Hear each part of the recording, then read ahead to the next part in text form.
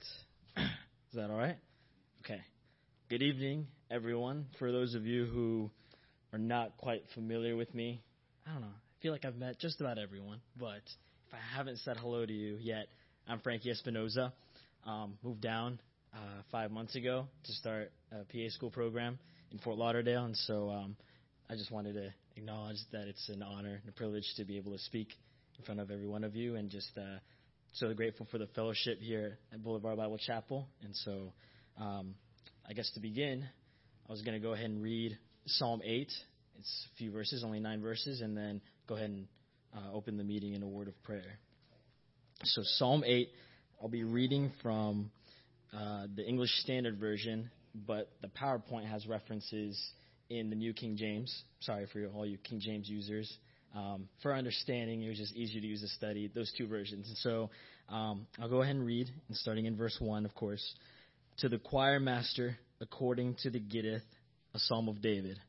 O Lord, our Lord, how majestic is your name in all the earth. You have set your glory above the heavens. Out of the mouth of babies and infants, you have established strength because of your foes, to still the enemy and the avenger. When I look at your heavens, the work of your fingers, the moon and the stars which you have set in place, what is man that you are mindful of him, and the son of man that you care for him? Yet you have made him a little lower than the heavenly beings, and crowned him with glory and honor. You have given him dominion over the works of your hands. You have put all things under his feet, all sheep and oxen, and also the beasts of the field, the birds of the heavens, and the fish of the sea, whatever passes along the paths of the seas. O Lord, our Lord, how majestic is your name in all the earth. Let's give thanks.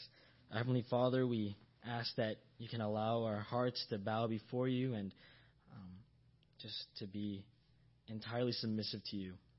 And we ask that as we continue in this study and reflecting your word, that the Spirit may speak through and allow for understanding and wisdom as we delve into the doctrine that you've presented to us. And we thank you for your word that you've provided as a guide map for our lives. And we ask that you can bless this study. And we ask all these things in the name of your Son, our Lord and Savior, Jesus Christ. Amen. All right. So I'm going to try to be still, but I move a lot. I'm very expressive with how I speak. So if I move, don't let that concern you. It's just kind of how I go. And so you can go ahead and do the next one. Did he already go? You're on top of things. All right. So Psalm 8, as I read through, is, I think, the beginning of the Messianic Psalm series that we're starting. And so within this particular psalm, there's so much cross-referencing. And that's one of the amazing things that when you begin to study and really look into the way that David constructed this psalm, so much hidden meaning. There's a lot to dive into. And there's multiple references throughout the scripture to this particular psalm and many of the other ones, especially this one, and even from the beginning. And so I kind of wanted to delve a little bit into, even before the psalm itself, looking at the introduction, the way that King David kind of crafts this particular psalm. So in the King James Version, which I liked how it started, is to the chief musician. So we have the audience. As you go through, you'll see that King David kind of made particular references to different individuals with certain psalms. And so this was to indicate that he wanted this certain psalm, which many of them were songs themselves, to be performed by a certain individual. And so this one, there's a significance to it that I'll get into, I promise. If I follow rabbit trails, they all come back. I promise you that. To the chief musician, and so the ESV says to the choir master. And so we have our audience there. After that, we have upon Gittith, which is a particular instrument. It's a sound attributed to this psalm. And then, of course, we have a psalm of David, King David, our author. And so where's the significance in this interesting word, the Gittith? If you look at other psalms, you'll see again references to upon Shechminith, upon Mixeth. Those are just examples of different instruments that David refers to. So this one struck me in a very interesting way. It's also seen in the 81st and the 84th Psalm. And the Gittith is particularly a derived instrument. It's a stringed instrument from Gath, which is a Philistine city. So what's interesting here is, for those of you who have examined the life of David in the scripture, of course, he played the harp. So he has a personal connection to a stringed instrument. And so this instrument gives it a particular tone, a particular type of song. Just as we have our different genres, this instrument was to be played a certain way. So you can go ahead, please. Thank you. And so a little bit into the history, since I mentioned that the Gittith is an instrument from Gath, we have, just for background information, the city of the Philistines. If you look on the left side, you'll see that Gath is towards the confederation of the Philistines. And what's interesting about the city of Gath is multiple things that I'll get into. The first one is of its proximity to the valley of Elah, where David had his famous confrontation with Goliath. The second one as well, with the city of Gath, is that's where Goliath hails from. If you look in genealogies and the chronology, Goliath hails from Gath. If you can go next.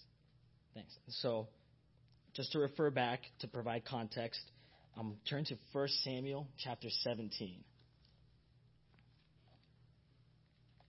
I'll be reading different portions in here, not the entire chapter, but just different portions that really start to tie in why we're getting into the history of this psalm, because it plays such a key role in the way that David wrote this psalm.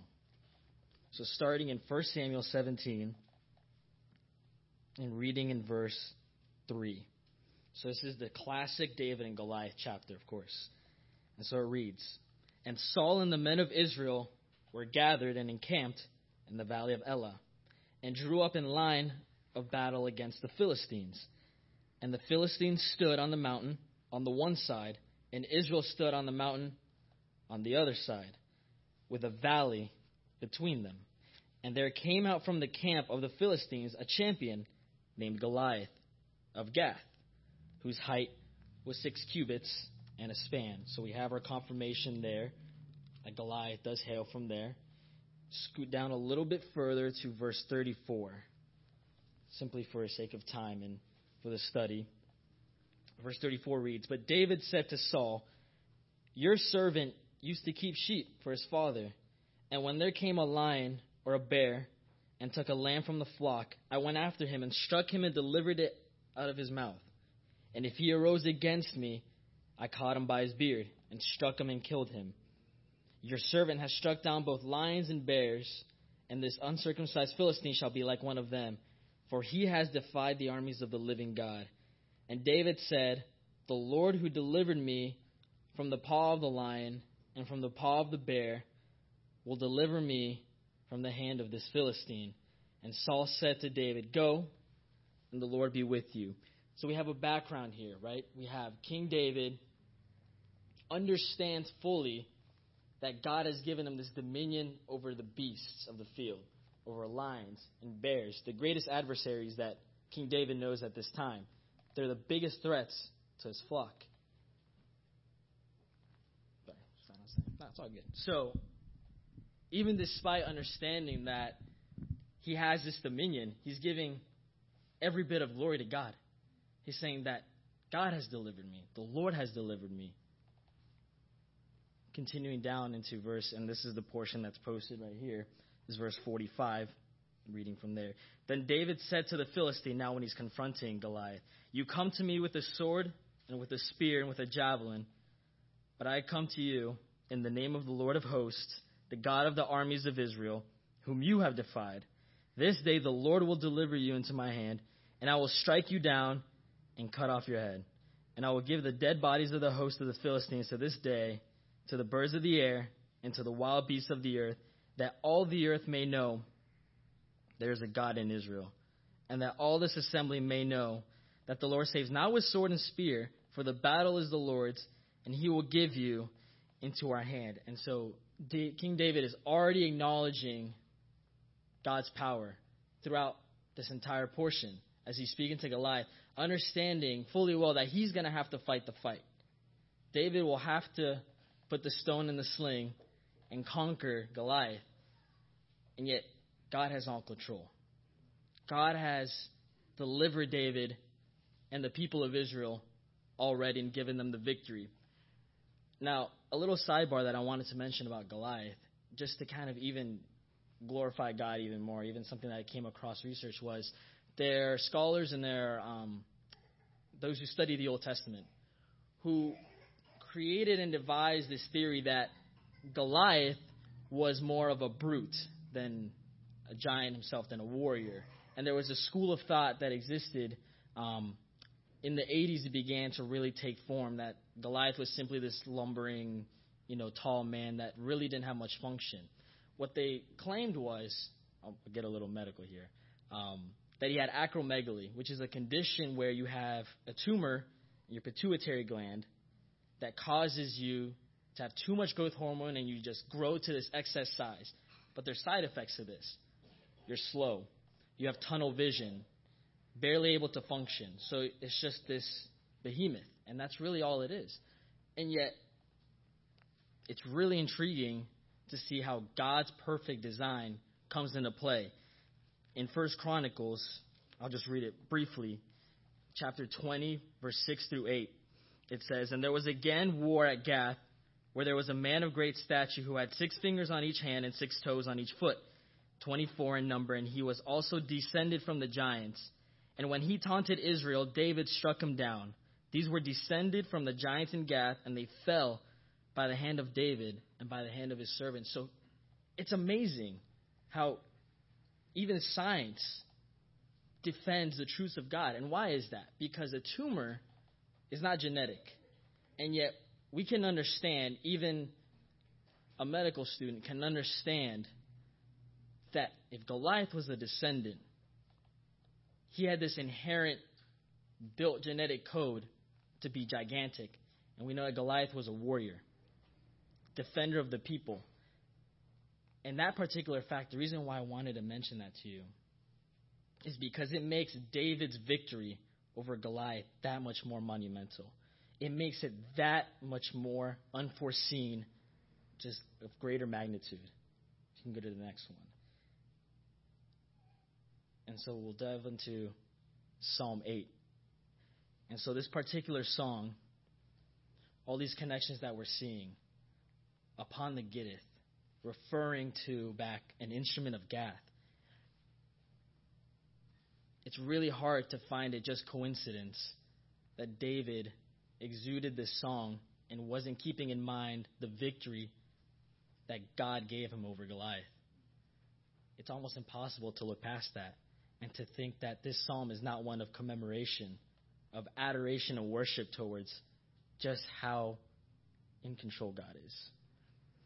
So looking in Psalm chapter 8, verse 1, where we started, we see the plainly seen glory of God in his creation as there's reference to the heavens and the earth.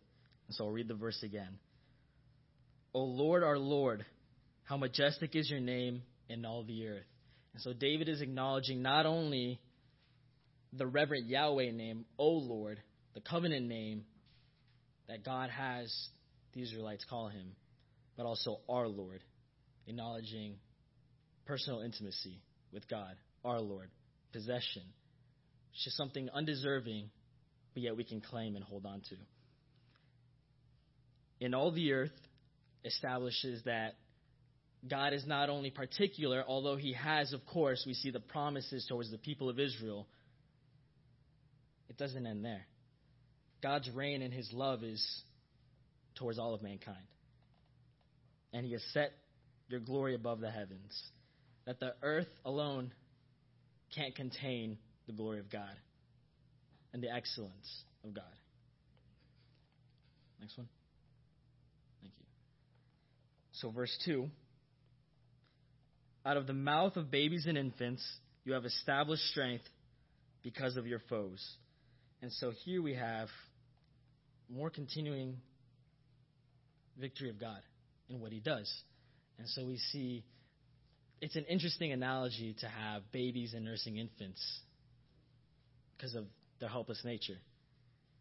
It's funny how God really mirrors mankind in Scripture, and we find ourselves in our own helpless nature. And so those are some references that I wanted to include to kind of just continue to cement, again, the power of God. We have 1 Corinthians 1:27, but God chose what is foolish in the world to shame the wise. God chose what is weak in the world to shame the strong. And then the reference from Matthew comes after Jesus Christ had cleansed the temple in righteous anger. It says, when the chief priests and the scribes saw the wonderful things that he did, and the children crying in the temple and saying, Hosanna to the Son of David, they were displeased. There was an acknowledgement, even in children, interesting enough, that the children acknowledged not the Son of God that Christ had been claiming to be, but the Son of David, the Son of Man. These things are not in here by accident. I assure you that God's word is living and active in any portion. And so we see this reference to very unlikely sources of strength. Babes and nursing infants crying out. To still the enemy and the avenger, there's the display of strength that's entirely unexpected. And a particular place that we can find this is with the story of Job, of course. We see Job, this man of great possession, of great wealth. He had everything he could have asked for as a man on earth. And yet Satan asked for permission to rob him of these things, yet only spare his life. And God is sovereign even in their suffering, because Satan finds his way in and torments Job and takes his things. But then he's not heard from again after the first 2 chapters. God's victory ultimately through Job is what matters and what lasts. And it's what remains as a remnant of just how powerful God is. Thanks. Oh.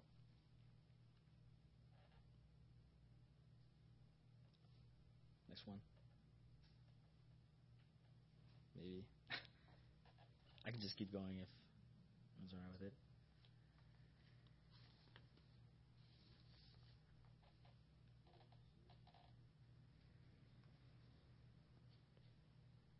All right, there we go. Okay, so Psalm 8, verse 3 then.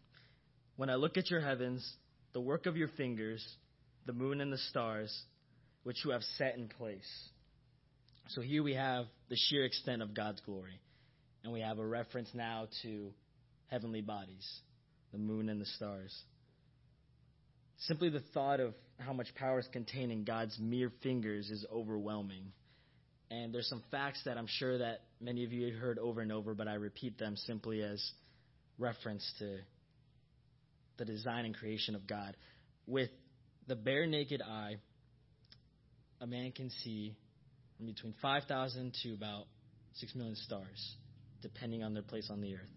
With a 4-inch telescope, that extends from 6 million to about 2 billion. With a 200-inch telescope in an observatory, it can be up to 20 billion stars. And these facts are repeated, and as I go through them and I see them and I repeat them to all of you, it's not simply to be in awe of those facts, but to let us never stop being in awe of God and what he's created. And even as David acknowledges this, we see that God is perfectly orchestrating his glory thousands of years ago, even through now. Next one. Thank you. Verse 4. What is man that you are mindful of him, and the Son of Man that you care for him? And this ties perfectly into the last one, because we think of all that God has designed and think of everything that he's put together with one point of view. 6,000 stars.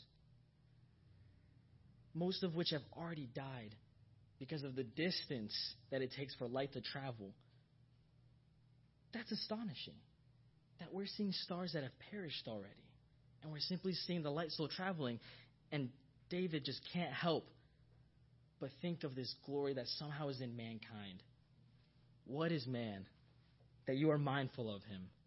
And so, again, as I put up there, but I repeat, the greatness of the heavens and the relative smallness of man, David doesn't ask whether God is mindful, but why?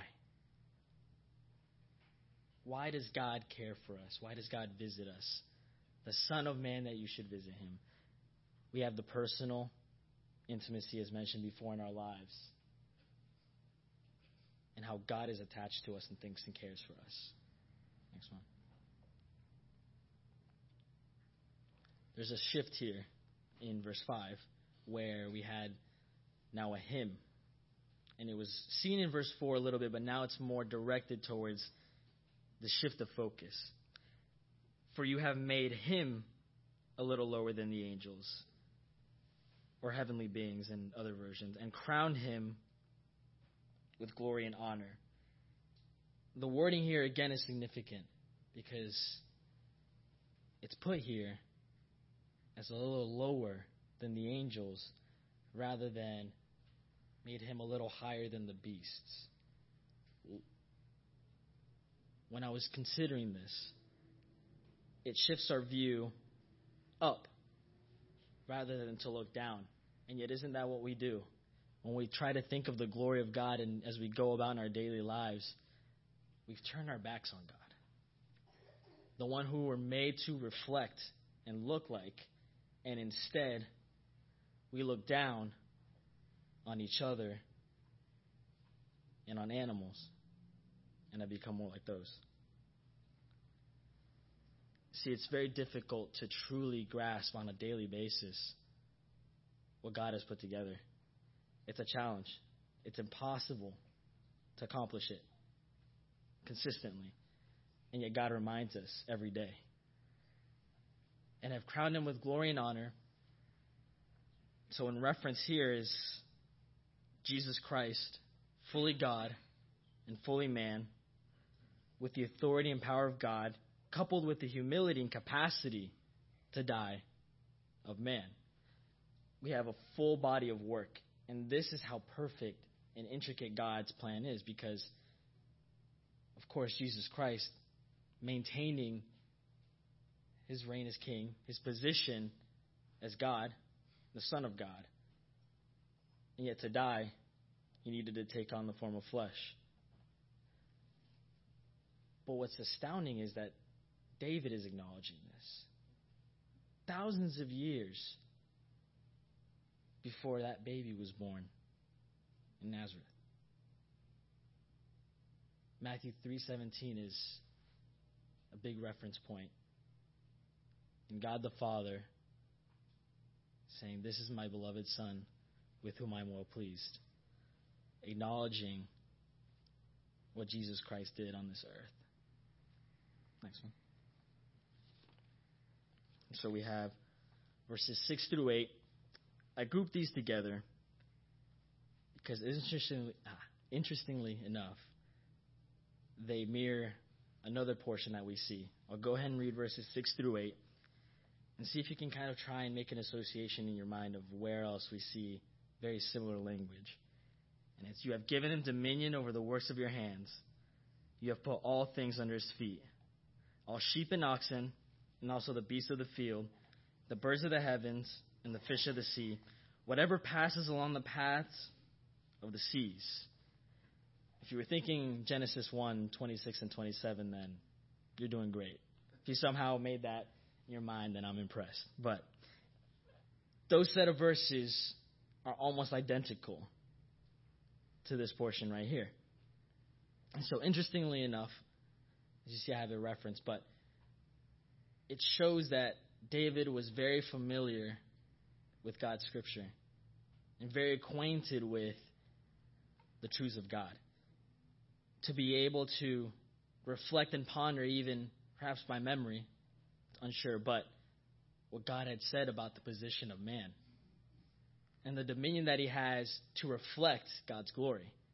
You see, we've been given all this authority. We've been given this unique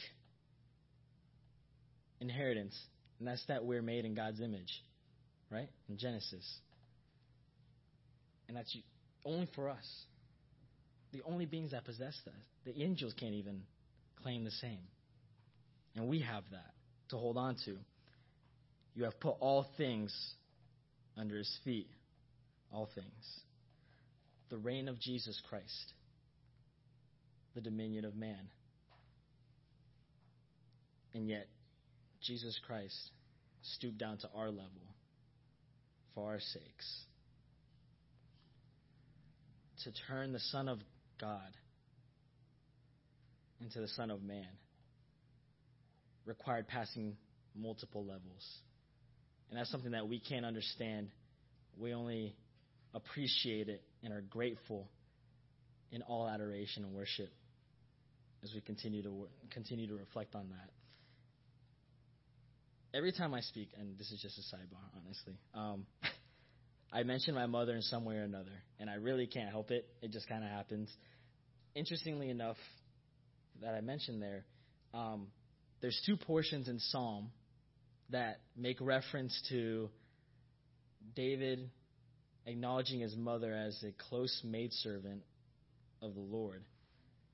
And we see it in Psalm 86:16 and Psalm 116:16. I won't read those. You can mark those down. But David makes reference to the fact that the teachings of his mother played a huge influence in his life. And so I simply want to say that a mother's foundation that she sets for her children can create incredible ramifications, as we clearly see with King David and the things that he did in his life, exemplifying the glory of God, and his mother played a huge role in that. My mother's not here, but I just thought I should make mention to that since she's not, and she's usually been here when I've spoken. So you can go to the next one. So we see the mirror of where the verses we read before are in Hebrews chapter 2, verses 6 through 10. You can turn there because I will read from there real briefly, just to provide context for those previous portions that David refers to. So Hebrews 2 in verse 6 says, "It has been testified somewhere, what is man that you are mindful of him, or the son of man that you care for him? You have made him for a little while lower than the angels. You have crowned him with glory and honor, putting everything in subjection under his feet. Now, in putting everything in subjection to him, he left nothing outside his control. At present, we do not yet see everything in subjection to him.